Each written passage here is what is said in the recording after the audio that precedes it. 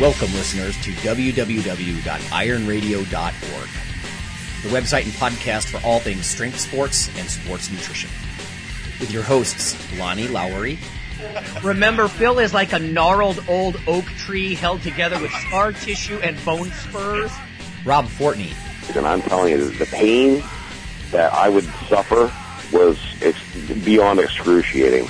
And Phil Stevens. Do it, Rob. You'll kill all those nerves. Thanks for listening. Welcome, ironradio.org listeners. This is Lonnie Lowery. I'm an exercise physiologist, sports nutritionist, and nutrition professor, and competitive bodybuilder.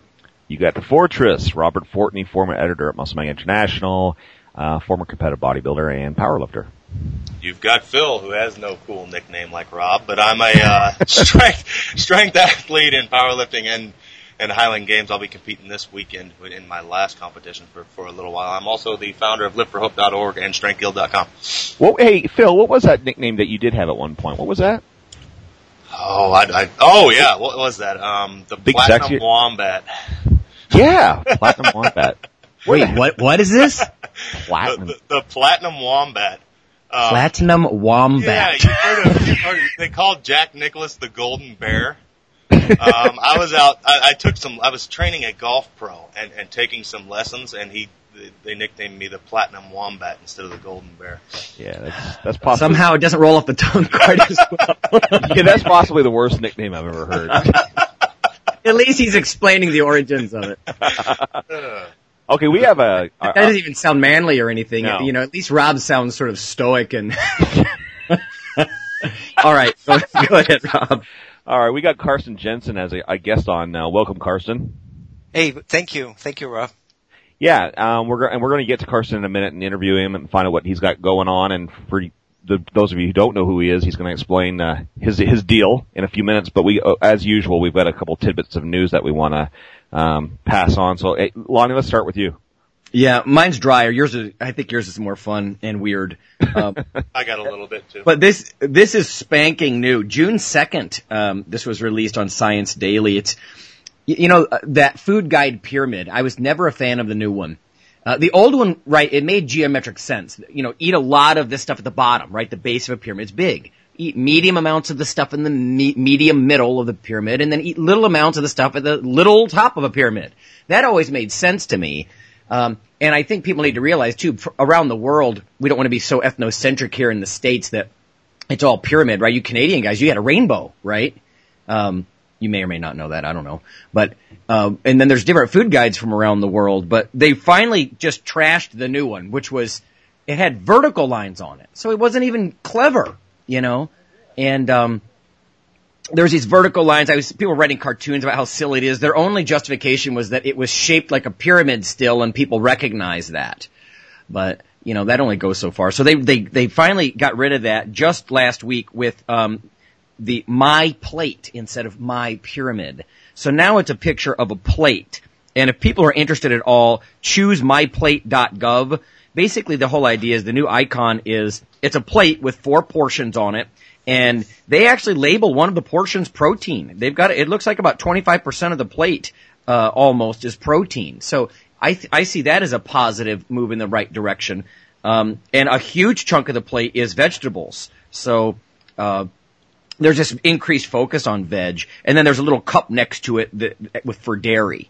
But anyway, so just read you the quick blurb here. It says the U.S. Department of Agriculture has unveiled the federal government's new food icon, My Plate, to serve as a reminder to help consumers make healthier food choices. My Plate is a new generation icon with the intent to prompt consumers to think about building a healthy plate at meal times, and to seek more information to help them by going to choosemyplate.gov. The new My Plate icon emphasizes fruit and veg, grains. I'm not a huge fan of a lot of grains, but it is only about 25% of this plate here. And then protein and dairy food groups. And then it goes on to say a few things that the new icon is built to be simple and easy to understand. I like that because, like I said, the old pyramid, the most recent pyramid, I really didn't like it. I thought it was sort of a joke. It was very confusing. Anyway, originally identified in the Child Obesity Task Force report, It was noted that, this is the feds coming to this little light bulb coming on, actionable advice to consumers is needed. My Plate will then replace My Pyramid image as the government's primary food group symbol. And then it goes on to say that there's information at choosemyplate.gov, not just for lay people, but for health professionals and nutrition educators.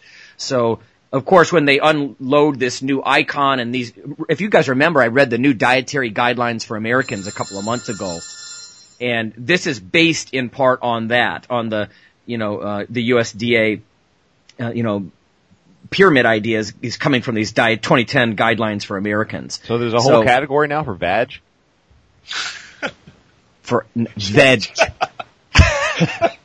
Oh, okay. Veg, Rob. Where does cucumber fall on that list? Okay, that would be under vegetables, and this is going nowhere fast. Because I don't advise anybody to get their cucumber fix, man, from those ones coming over from. Anyway, there, yeah. So brand new, June 2nd. If you're interested, check it out. I mean, there is some kind of no-brainer comments like, "Enjoy your food, but eat less." Well, thanks for that. Eat less. You know what? That reminds me of those drawing. There's a joke. I should send you guys the little icon. There's a joke of how to draw an owl. Have you guys ever seen this? I saw it floating around the internet. And it shows how to draw an owl. And it shows a little circle drawn on top of a big oval. And then the next scene is this completely detailed, super awesome drawing, shadowed owl. And obviously you don't go from one to the other very easily. They make it sound like, oh, here's how you draw the owl. It's the same. It's the same thing with this, eat less, or eat less sugar. And, these things, people need some ideas and some tools. And so, the guidelines themselves come across as a little bit sort of foolish in a way. But anyway, yeah, I don't think I'm going to eat less in any case. So no. All right. My little piece here is on, Get Pigs Forum. I just saw some awesome thread, that's, showing some video of, I never could say his name, Hidetada Yamagishi, that IFBB Pro. He's getting ready for the Tampa Pro show.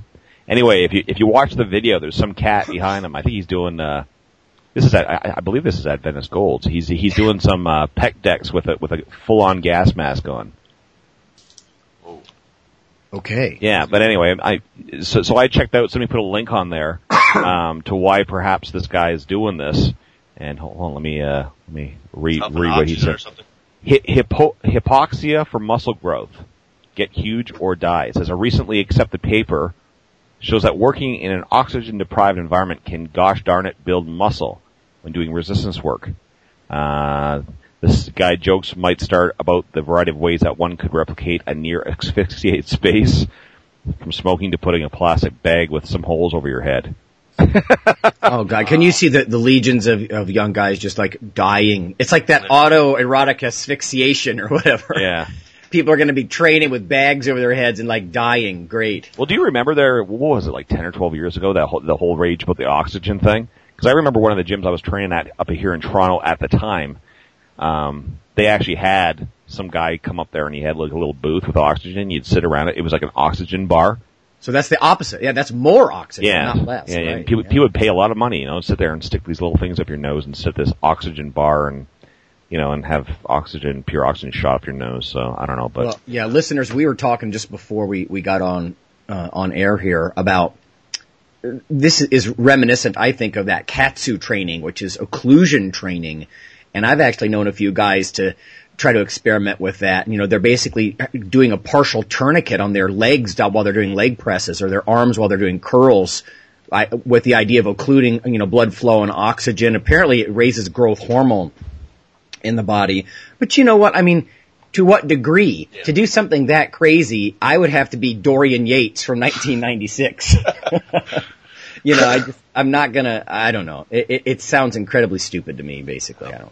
Yeah. I got a couple bits of news. Number one, I just wanted to give a shout out to the games this weekend. So I'm going to be competing in the Kansas City Scottish Highland Games, and as well, it's also the U.S. National Lightweight Championship. So if you're anywhere in and around there, come out. It should be a good show. You got the best throwers in the world at the 198 pound and under class. So well, tell them where it is, man. It's in Kansas City, man. Oh, geez. Go to www.kcscottishgames.org and you can get all the information you'd like. Hey, tone it down there, Platinum Wombat. The next news, I thought this was kind of cool. Powerlifting got some mainstream exposure, which I don't know, anybody in the sport knows that isn't very often. But SportsBuzz.com, which covers a lot of NFL and shoots out stuff to NFL fans all over the place, did a spot on powerlifting. They followed defensive end Philip Daniels from the Redskins with a group of powerlifters, and did 4 spots on their site. So it's good. Well, that's always good to know. Yeah. All right. Well, if we're done all that little news bits here, let's get into Karsten here, who graciously came on the show today. Again, hello, Karsten. Hey, Rob, how are you? Good. Now, the first thing I want to ask is, do you know Lars Ulrich from Metallica? No, I don't. Okay. Yes, sorry, I do. Of course, I do. Yeah. Sorry, I even know about his. I just had to get the name. I even know about his father, who was a very famous tennis player when I was a boy, and I used to play tennis. Yeah. Well, that's why I'm bringing that up. And for listeners who don't know why I'm bringing it up, or who I'm referring to the drummer of Metallica, Lars Ulrich, who is Danish as well, and began his life actually, as was Carson was saying, as a pretty ranked tennis player. And his son, Lars Ulrich, the drummer of Metallica, was following his footsteps before, I guess you could say, the rock bug bit him. Anyway, that's why I bring that up, because Carson, actually, you started off as a tennis player, did you not? I did. I started playing when I was about 9, and the second year we played, I got this feeling that I wanted to be the next Bjorn Borg, and I started practicing on a hitting wall before the clay courts were created in the spring.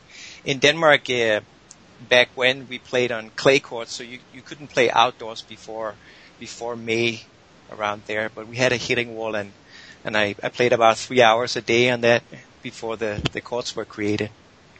Right. Now you, actually, I didn't even know actually until a day or so ago when I was, looking further into your website, which by the way, I'll give that out now.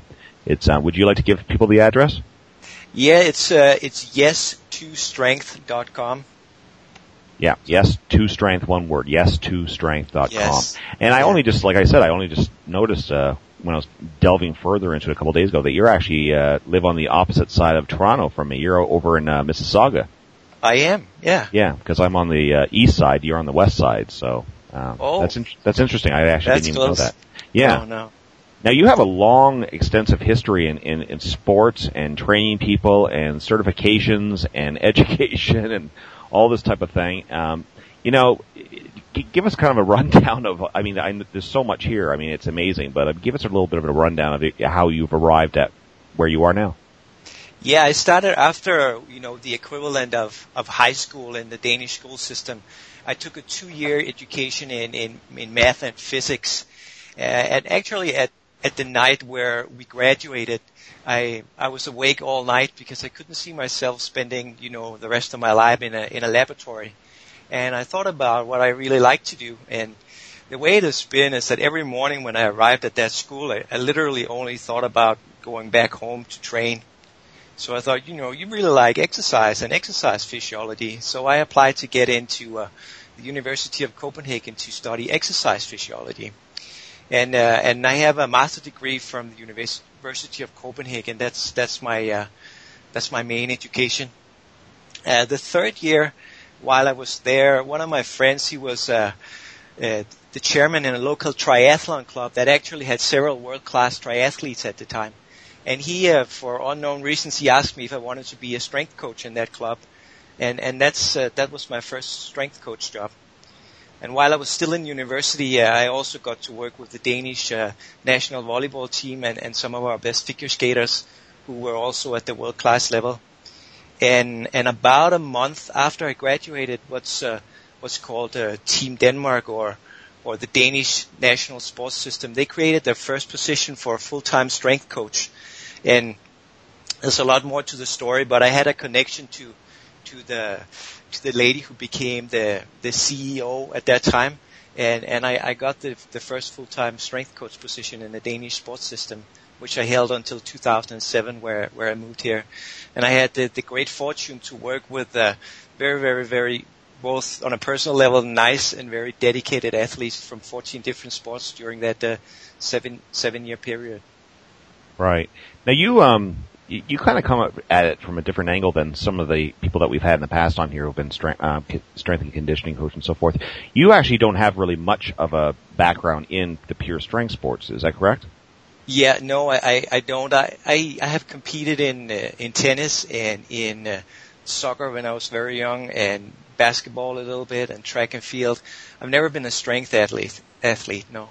Right. So, but I find that that's a kind of a new and refreshing angle for us to take on the show because, again, we've had most of the guys come from, more of our background versus yours.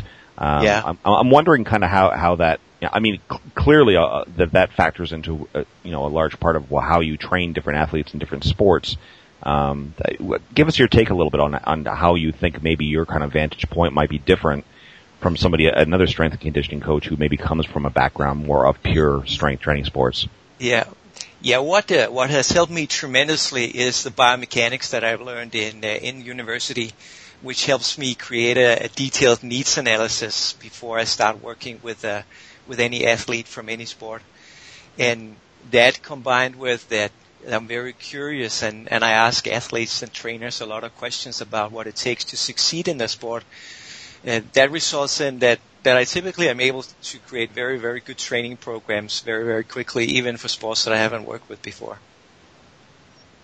Does that make sense? No, it does. It does for sure. Yeah. Now, if you don't mind me asking, how old are you, Carsten?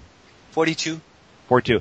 Are you involved personally yourself competitively at all anymore, or now are you just No, I swing kettlebells outside where we live. Okay. That's what I do. Okay.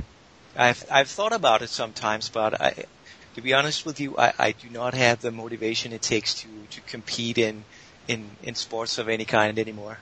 Right. If you did have that inclination to, what do you think would be the sport that you would most probably engage in? It could be powerlifting. Yeah. It could be powerlifting. I have one of my best lifts ever is a double body weight deadlift. With no gear, so I could probably become decent if I train systematically for powerlifting, I think. Right. That's great. Now, do you have any, you have some periodicals and stuff that you are selling, do you not? Yeah, we have an online store, and our key product is a 400-page book called The Flexible Periodization Method. And our runner-up, so to speak, is a smaller book called Combination Exercises. So those are some of our key products there. And we also have a bi-monthly newsletter, which we make, very, very short and to the point so that trainers, within a minute or two can get a useful tip that they can apply immediately. Right. And just for our listeners, that's yes2strength.com, where you can find Carsten's website with these different products and tidbits of information, which is good. But I think that's a good segue into our topic of the day, because we're going to be talking again about periodization, and we're going to talk about that in just a few moments after these important messages. Hi, this is Dr. Lonnie Lowry, and on behalf of Phil and Rob, I'd just like to let listeners know that if you love us or you hate us, we'd like you to leave a comment or perhaps vote for us on iTunes. It helps us out quite a bit on the popularity side of things. You can also follow Dr. Lowry, me, on Twitter. It's Lawnman7 on Twitter if you want to do that. We also have a Facebook page, the Iron Radio listeners page. So whether it's leaving a comment or voting for us or following us on Twitter or Facebook, that would be fantastic. Also, occasionally Rob or myself will write an article for another website, and Phil will as well. There's currently one running on tnation.com about how to decide when to do more exercise versus diet when you're trying to lean out during those times of the year. So lots of ways to interact, follow us in other media, and vote for us and keep things going strong on Iron Radio. Thanks.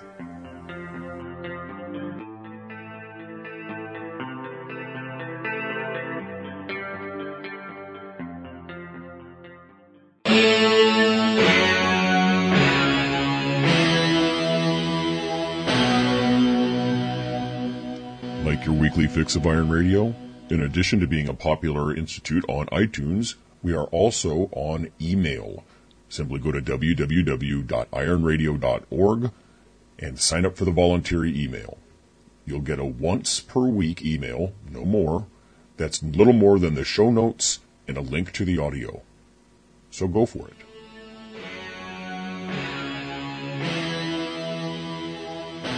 Okay, we're back to ironradio.org, and we got Carson Jensen here with us, of course, and Phil Stevens, the Platinum Wombat, and rock solid Lonnie Lowry here with us. So we're going to be talking about periodization today, and again, this is a topic that's we talk about quite frequently, but I mean it's one of those things also where I think it's necessary given the different ways it can be done and the different people's views and just how somewhat confused people get with the whole process. So, does anybody have anything to say to start us off? We could start by defining what it means. Okay, well, let's start there. Let's give us your take on that. So I was for the first time I ever heard of the term, it was through Tudor Bombas books, which were at the library at the university in the early 90s. So I think for about 15 years I thought that periodization was exclusively a term that was used in a sports context. Until I happened to look it up in the Collins Dictionary one day, and it simply just means a division into periods. And if you Google it, you get a mix of sports-related books and history-related books. So as far as training goes, it in the simplest possible way, in my opinion, it is dividing a longer training cycle into periods with different goals and different contents. And right. Sorry, go ahead. I'm sorry. No, keep going. And where it starts to become more detailed or complicated, if you will, is, what should the goals be of those period and what should the content be of those period, and, which type of training should come first and which type of training should follow, and so on and so forth. Yeah, I would think with all the different types of athletes that you work with, Carson, that must be a heck of a challenge to try and first formulate any sort of idea of, where this person's potential might lie and where they might, want to eventually wind up. But then the difficult task is really then trying to figure out how to, customize the whole thing given that person and what they do. It is, and that is, that's intimately linked to periodization, the actual process of creating the training program. But it all begins with a clear goal that the client or the athlete must be able to state, and if they work with a trainer in cooperation with the trainer. And I have something called type 1 goals that I talk to athletes about, which is what they want to do in terms of being able to train and compete. So, for example, it could be one of them is to improve peak performance, and Phil, for example, I don't know Highline Games in detail, but I know that one of the events is to throw a big kettlebell over a high bar behind you, right? Is that correct? Yeah. Yeah. So an example of improving peak performance could be that, let's say an athlete is never able to make that height. Improving peak performance will then be able to make it one time.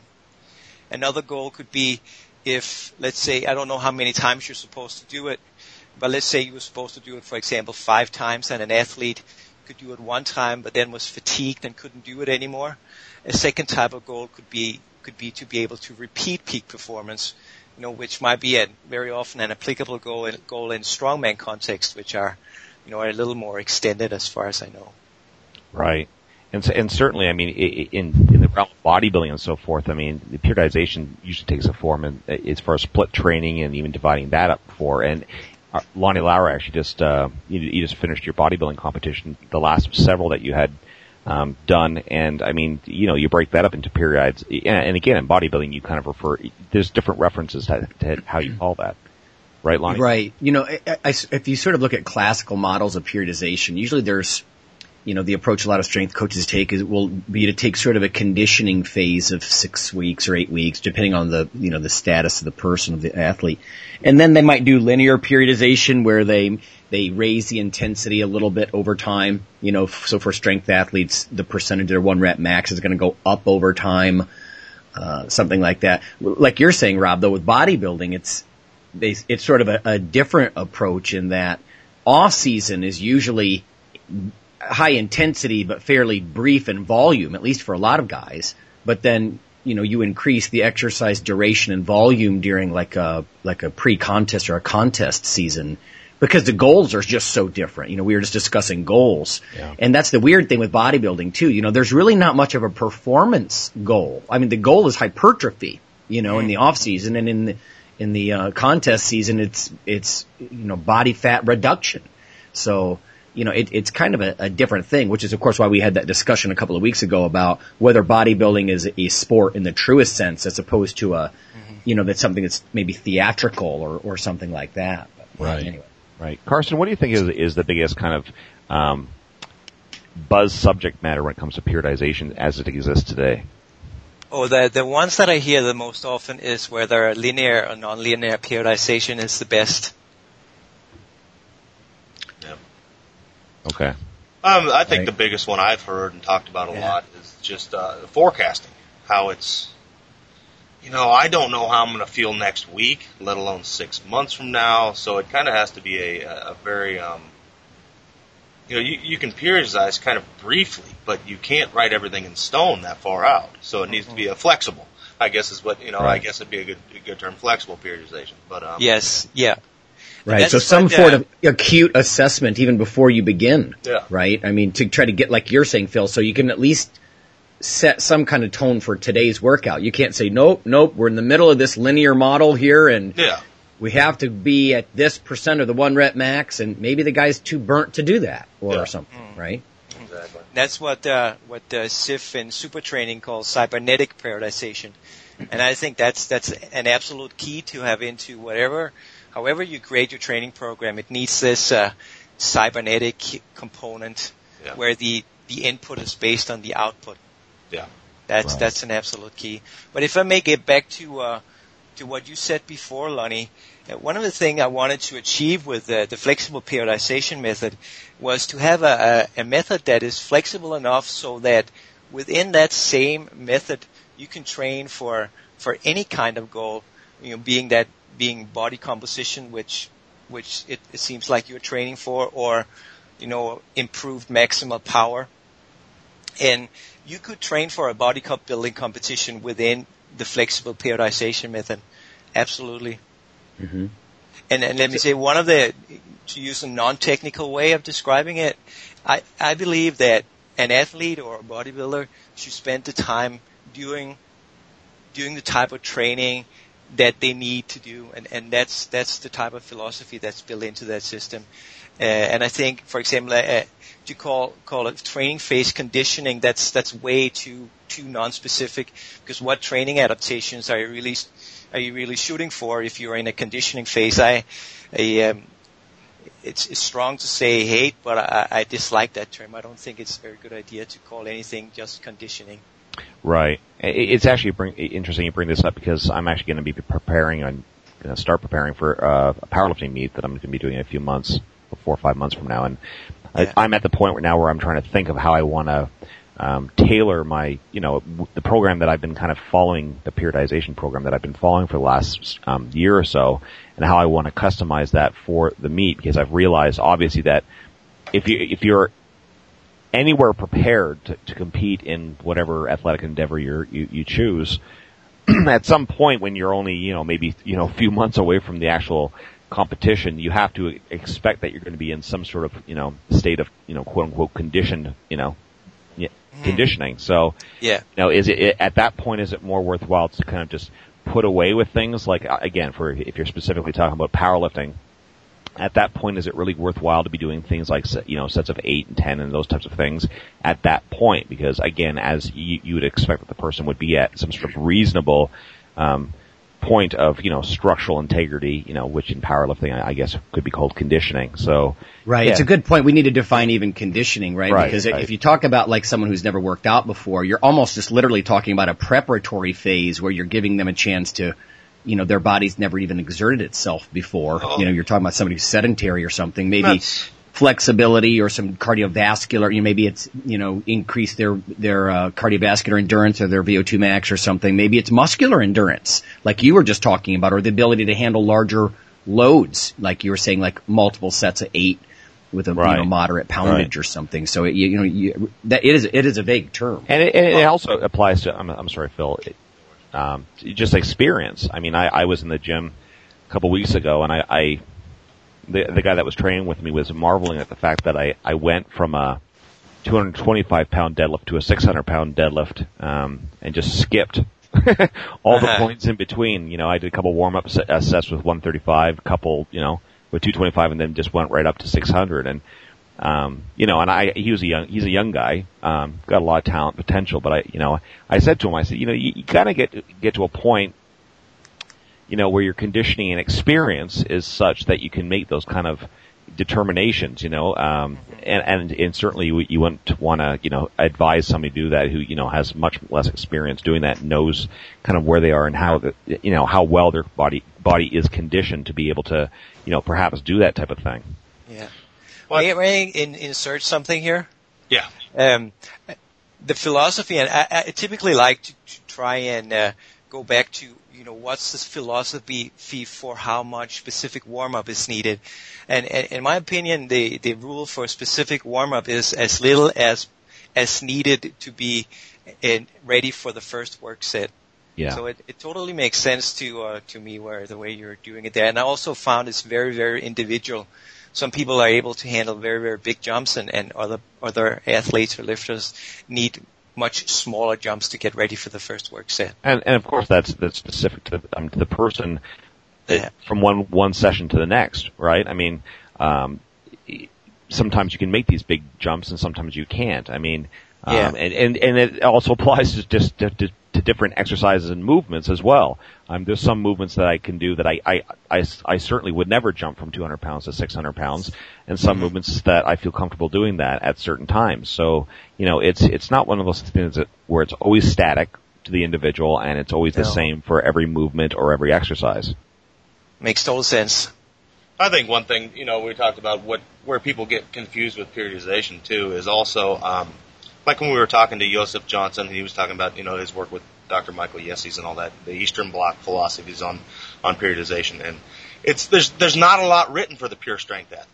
And people try to take these concepts that, Tudor wrote and things like that, which are very much more for multifunctional athletes, and apply it to a powerlifter, things like that. And, there's no reason a powerlifter needs to be in the type of, I hate to use the word, but fitness that, say, an NFL athlete does. We don't have to go run around. Our job is to move one thing, one time, as maximal as possible. And I think a lot of that gets ran down. I've seen people, running powerlifters for months on end and stuff like that. And people, well, I need to do this block where I can jog. And it's like, why? You don't have to walk to the top of the stairs in powerlifting. And I think that's where things get construed a bit too confused. And it's not the lack from the writers. It's just that, God, you can't take it would take years to sit down and write a book for every single kind of athlete. So you have to kind of have the brains to sit down and decipher that yourself and keep the goal the goal. This is what my athlete needs. Here's how we get them there. Mm-hmm. Absolutely. That's what counts. It's what the athlete needs. So, Carson, Phil was just saying that it's so hard to make, a system apply to everybody because people are so individual genetically and, their state of training and all of these sorts of things. So, but you said you do in fact do that, right? You do have a system that is more or less, applicable to everybody.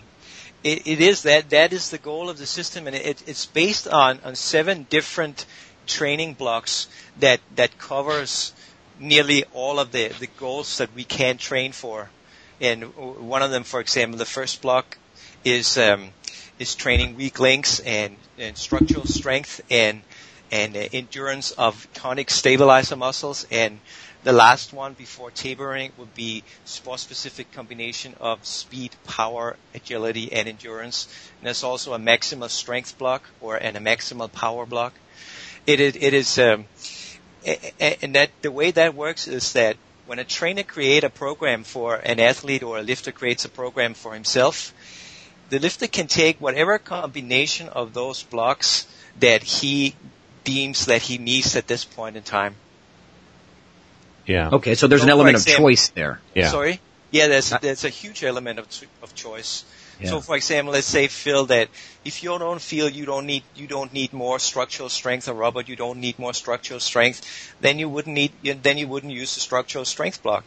Then you will jump right into the maximal strength block. All right. But let's say that you do one full cycle of that, and then let's say you stall, you start to get exhausted, you may start to have some unwanted movements in your back when you squat or deadlift. Maybe that could be something that would indicate, okay, let me do a few weeks of powerlifting specific stabilizer training. No pink dumbbells, or not standing on Swiss balls or anything, but specific to powerlifting. Yeah. Yeah, no, that makes sense. And it in a weird way, it kind of almost, that kind of ties in with that news blurb that Lonnie did about the whole, the food guide and all that kind of stuff with the plate, right? You kind of choose little bits from here and there, and, the thing that applies most, specifically to what you're doing. Yeah.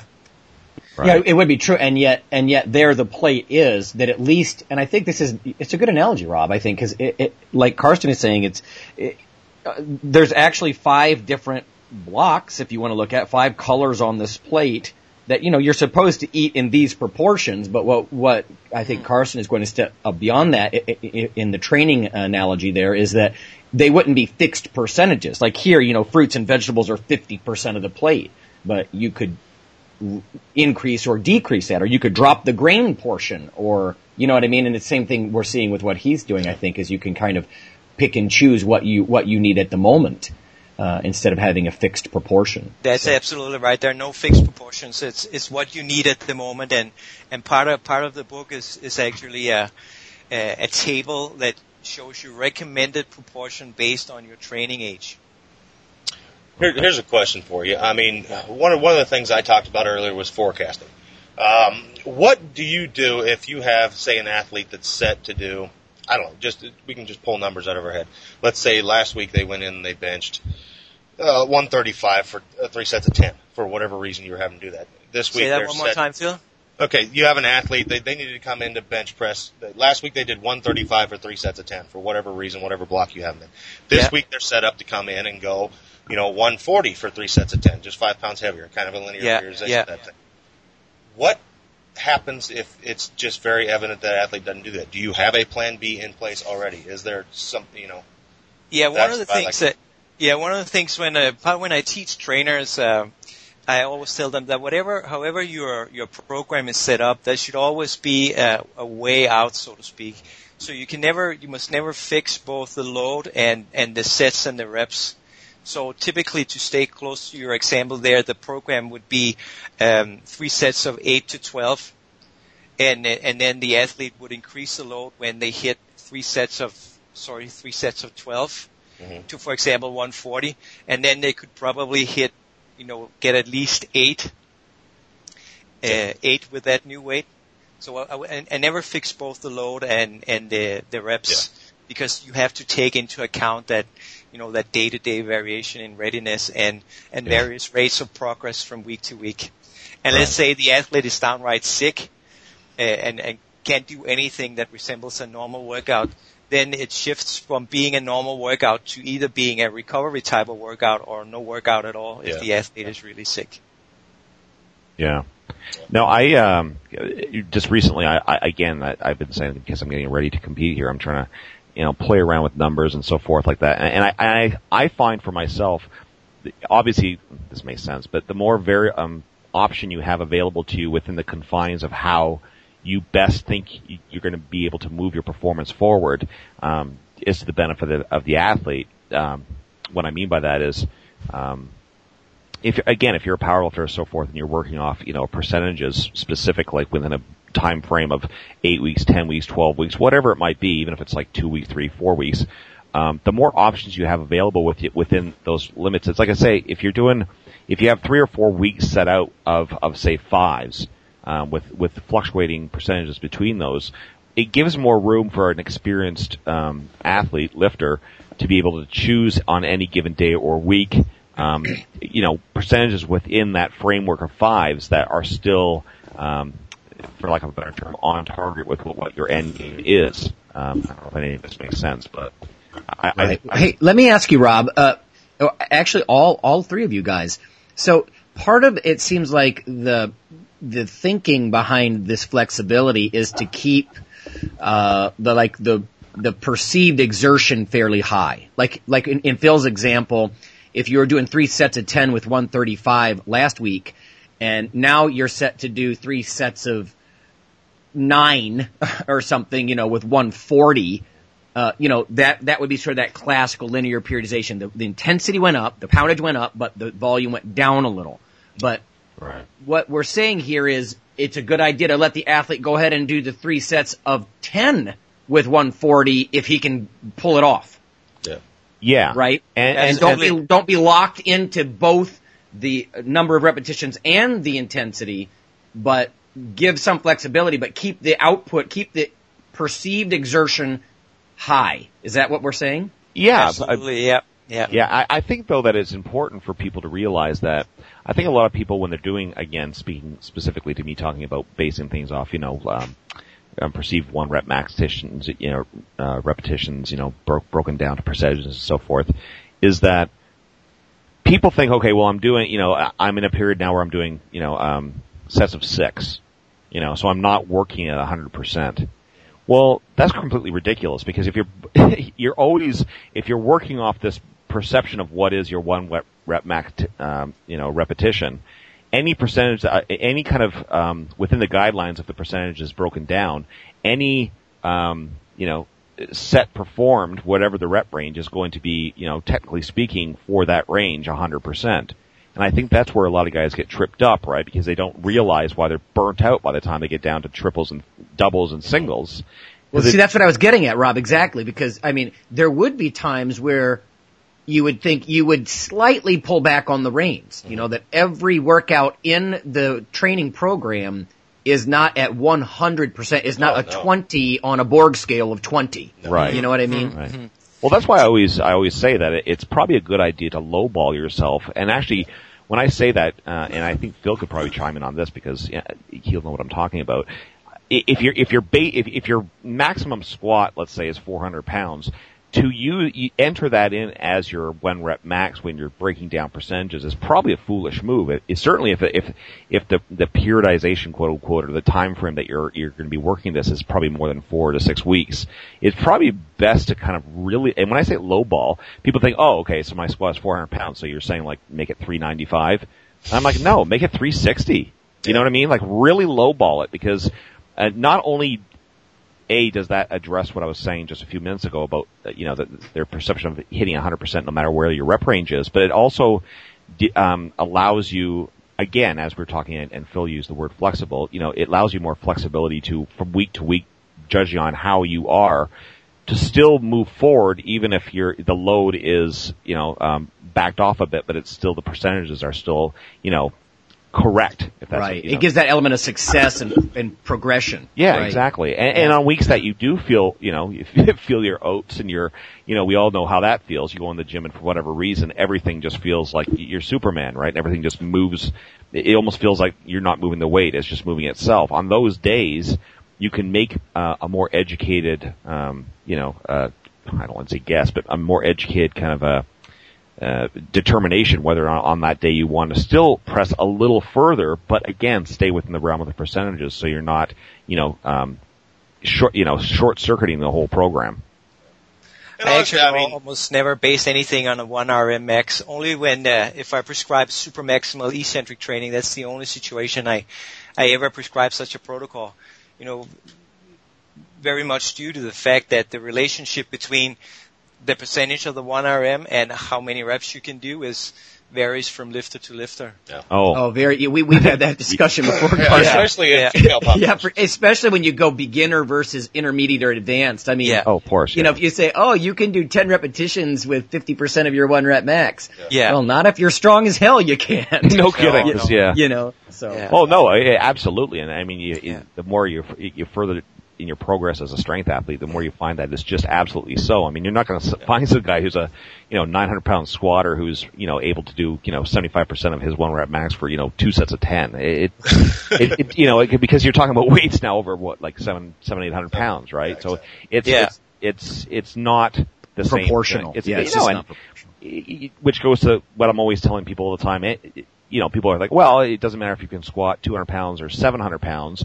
If you're strong enough to squat 700 pounds, then that means that you're, that the stress on your body and all its systems is the same because you've developed it. And my argument is always the same, and that is that just because you have the horsepower to move substantially more weight than others, that doesn't mean that it's the same thing for you versus the young guy, right? Or the other guy who's only squatting 200 pounds. I mean, if you're squatting 800 pounds, I don't care, the amount of damage that you're inflicting on your totality of your system is so much greater than the guy who's doing 200. It's amazing. And so, that has to be always taken into right. Skeletal, neurological, all around. Exactly. I mean, just having 800 pounds sitting on your back without even moving it, before you even do the repetition or anything, is just a crushing thing on your whole body. And you know what? This is a good example of I know Karsten has a lot of experience too, and all of us spending years in the strength sports. That's the kind of stuff I could see a beginning trainer making some real boo-boos if he was just following a textbook. Mm-hmm. Yeah, and that's what I was just going to say. I mean, this is where what we're talking about is where things get muddy, because anybody can go buy super training or, Tudor Bumpus books and write a program. It's that stuff. It's the variables in the middle, is where coaches come in. I mean, it really is. And it kind of separates the cream from the crop. I don't know. I mean, it's those days where, God, something is wrong. What do we do? It's those questionable days. Can I ask all three of you then? Yeah. What about, as far as detecting that, Phil, what are some brief assessments? Would you have somebody do like a vertical jump and see if, their nervous system is burnt out because they can't jump as high? How do you get your head around what they're ready to do today, other than just their subjective descriptor? Karsten, why don't you go ahead? What kind of assessments might you do before a session then? I actually typically would look at mood and the subjective rating of readiness. There's a really good reference in Vladimir Usurin's, and I'm sure Joseph May talked about him, book Block Periodization, where he references a study that showed that subjective rating, when it's elite athletes, is as effective as various kinds of saliva measurements. I'll tell you what, if you can, I'm going to ask you to email me that reference. I want that. Okay, I will. Because just recently, I read a really interesting book by Kelman, called Enhancing Recovery. And Kenta, it was another one of the authors. It was one of the few textbooks I really read cover to cover, and their whole thing is they have this, it's from more of a recovery as opposed to a readiness model, but they're using things like mood, appetite, sleep disturbances, and they're actually applying numbers to these things, like a Likert scale, right, from very, very low to very, very high, like a 1 to 7 scale. And we talked about that on the podcast before, that I think putting things like hunger or mood or readiness to train, logging that in your training log, I think is a great idea, whether it's recovery, to get an idea of how recovered you are, or to literally plan the day's workout, right? I mean. Yeah. I will send you that, Lonnie. Okay, yeah, no, that's awesome. Yeah. I mean, for me, it's a lot the same. It's talking to them, seeing what their mood's like. I mean, after a few months, you really get to know somebody and you can kind of tell what's going on. Other than that, for me, it's, I like coming in with a plan. I'm a fan, and I also don't like periodization in certain ways, and I'm also a fan of instinctual training, and I think it has its downfalls too. But I think you need a plan, because there's two types of people. There's those, like Dave Tate kind of says, there's smoke and there's dust. There's those two different kinds of people. So you need a plan, but you also need those exits and those chances where, hey, it's there. It would be a disservice to me if I had this planned, this athlete to do 5 sets of 5 with this, and he just smokes them all, and we don't go for it. So you got to have that plan too. So I always have warm-ups. It's like, okay, if we're squatting, this athlete always does the same warm-ups, and by the second, third warm-up, it's like, dude, you're not moving right. Things are looking heavy, things are looking slow. That looks a lot different than your usual 225 does. or backing off. Right. You know, it's things like that, variables that you get over time. You know, it's getting familiar with the people and things like that. So. Yeah. And then there's the, as far as, cutting back when you get tired and you don't perform as well, there's the whole issue of using concentrated or distributed loading. And if you're going with a concentrated loading, you gotta train yourself into fatigue and even, performance decrements. Right. Purposeful overreaching like that. Yes. Right? Purposeful overreaching. Yeah. Rob, you use that strange, way of testing this. It's something about, urine samples and, straws. You were talking about tasting it and you could tell something from. What? No, sorry, just reaching out there. Trying to bring They say Rob's got some secret.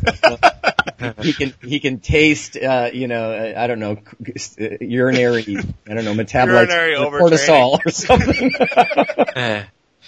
Bizarre. All right, well, I'll tell you what, one of the things that I always did to deal with this, and you guys might say, oh, what are you doing? But I've always liked this sort of undulating periodization, where, you sort of go heavy, medium, light, heavy, medium, light. And I've sort of modified that too, because I'll tell you what it allows me to do is, there are days where you go heavy and you're activating some of the, your big fast motor units. You're really taxing your nervous system, but it might be a little hard on your joints, but at the same time, it's so brief, you're not really glycogen depleting and exhausting in that way. And then, on the light days, then you're giving your joints a bit of a break. You're activating, you're more like rotating through motor units instead of just jumping with heavy weights right to the biggest ones, although you can eventually activate them.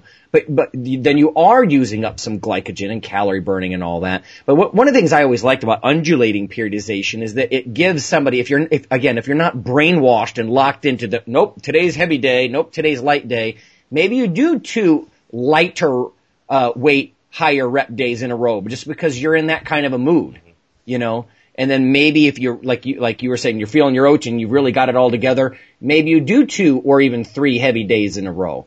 And that's how I've always sort of done that too, so I try to undulate between heavy and light, but then give myself an extra day of one or the other if it's all there. So I don't know. It's just another way to look at it, I suppose. One of the things when considering undulating periodization, I think it's a powerful concept too. I do think that one of the things to consider is the relationship between the different training zones. So, for example, let's say you're an experienced, just to stay with powerlifting. If you're an experienced powerlifter and you're undulating between, let's say, 1 to 3 reps and 4 to 8 and 12 to 20, it's very unlikely that the 12 to 20 reps will have an effect on your maximal strength. Mm-hmm. But if the training zones are closer together, or if your goal is powerlifting, bodybuilding, there's a bigger chance that different training zones will have an effect on, in your case, Lonnie, on muscle mass. Right. And I'll tell you, we had Nick Bird on the show a couple of months ago, and Stu Phillips' lab, where he's from, they're doing a lot of work with, maximizing protein synthesis with like 30% loads. Literally these guys are doing 23, 25 repetition sets. Yeah.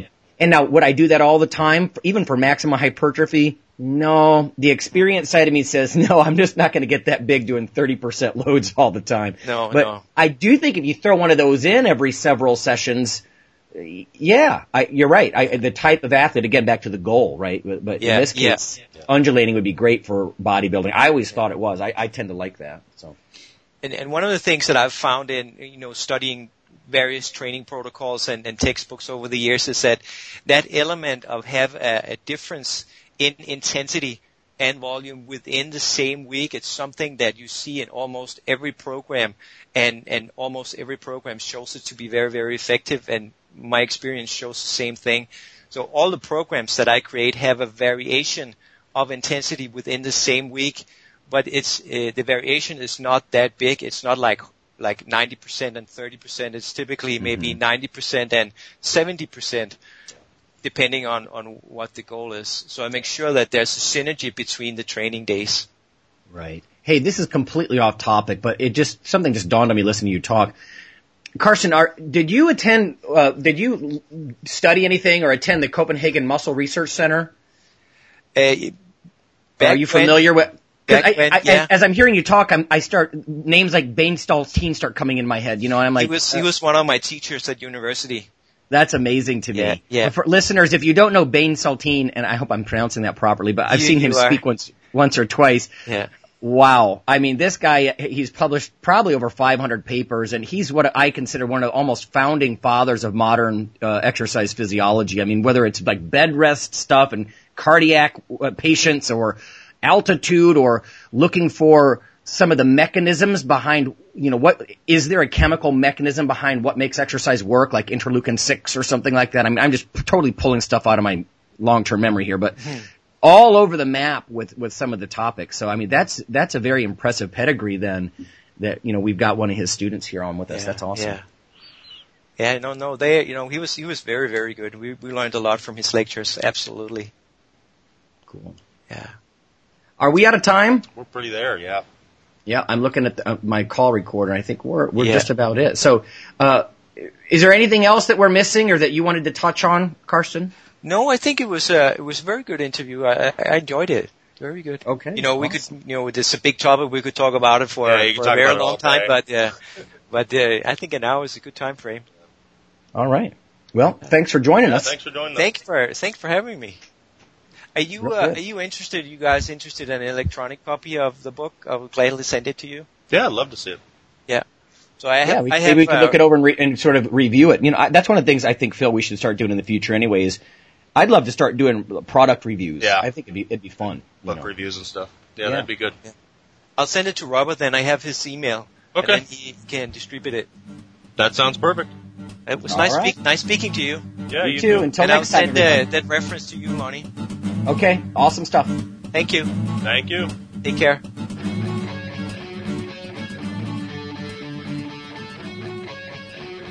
Iron Radio is accepting donations. If you like what we do, the professors, the scientists, the bodybuilding show promoters, the athletes themselves in powerlifting and bodybuilding, please consider making a donation or maybe buying something from the ironradio.org store.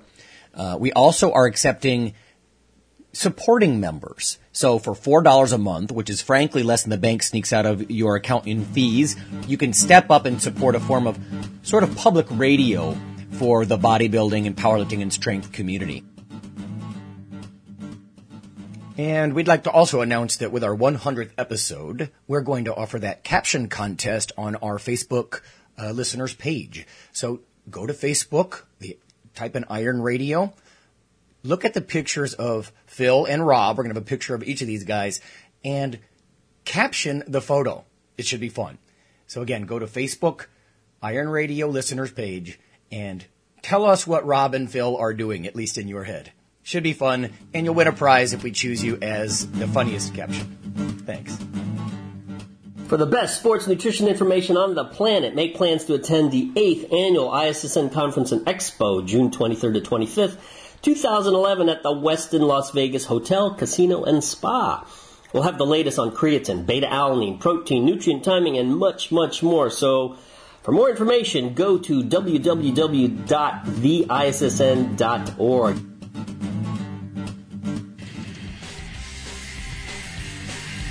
The Iron Radio podcast and all of the audio on ironradio.org is for informational purposes only. If you're interested in starting a diet or exercise program, it's important to check with your physician.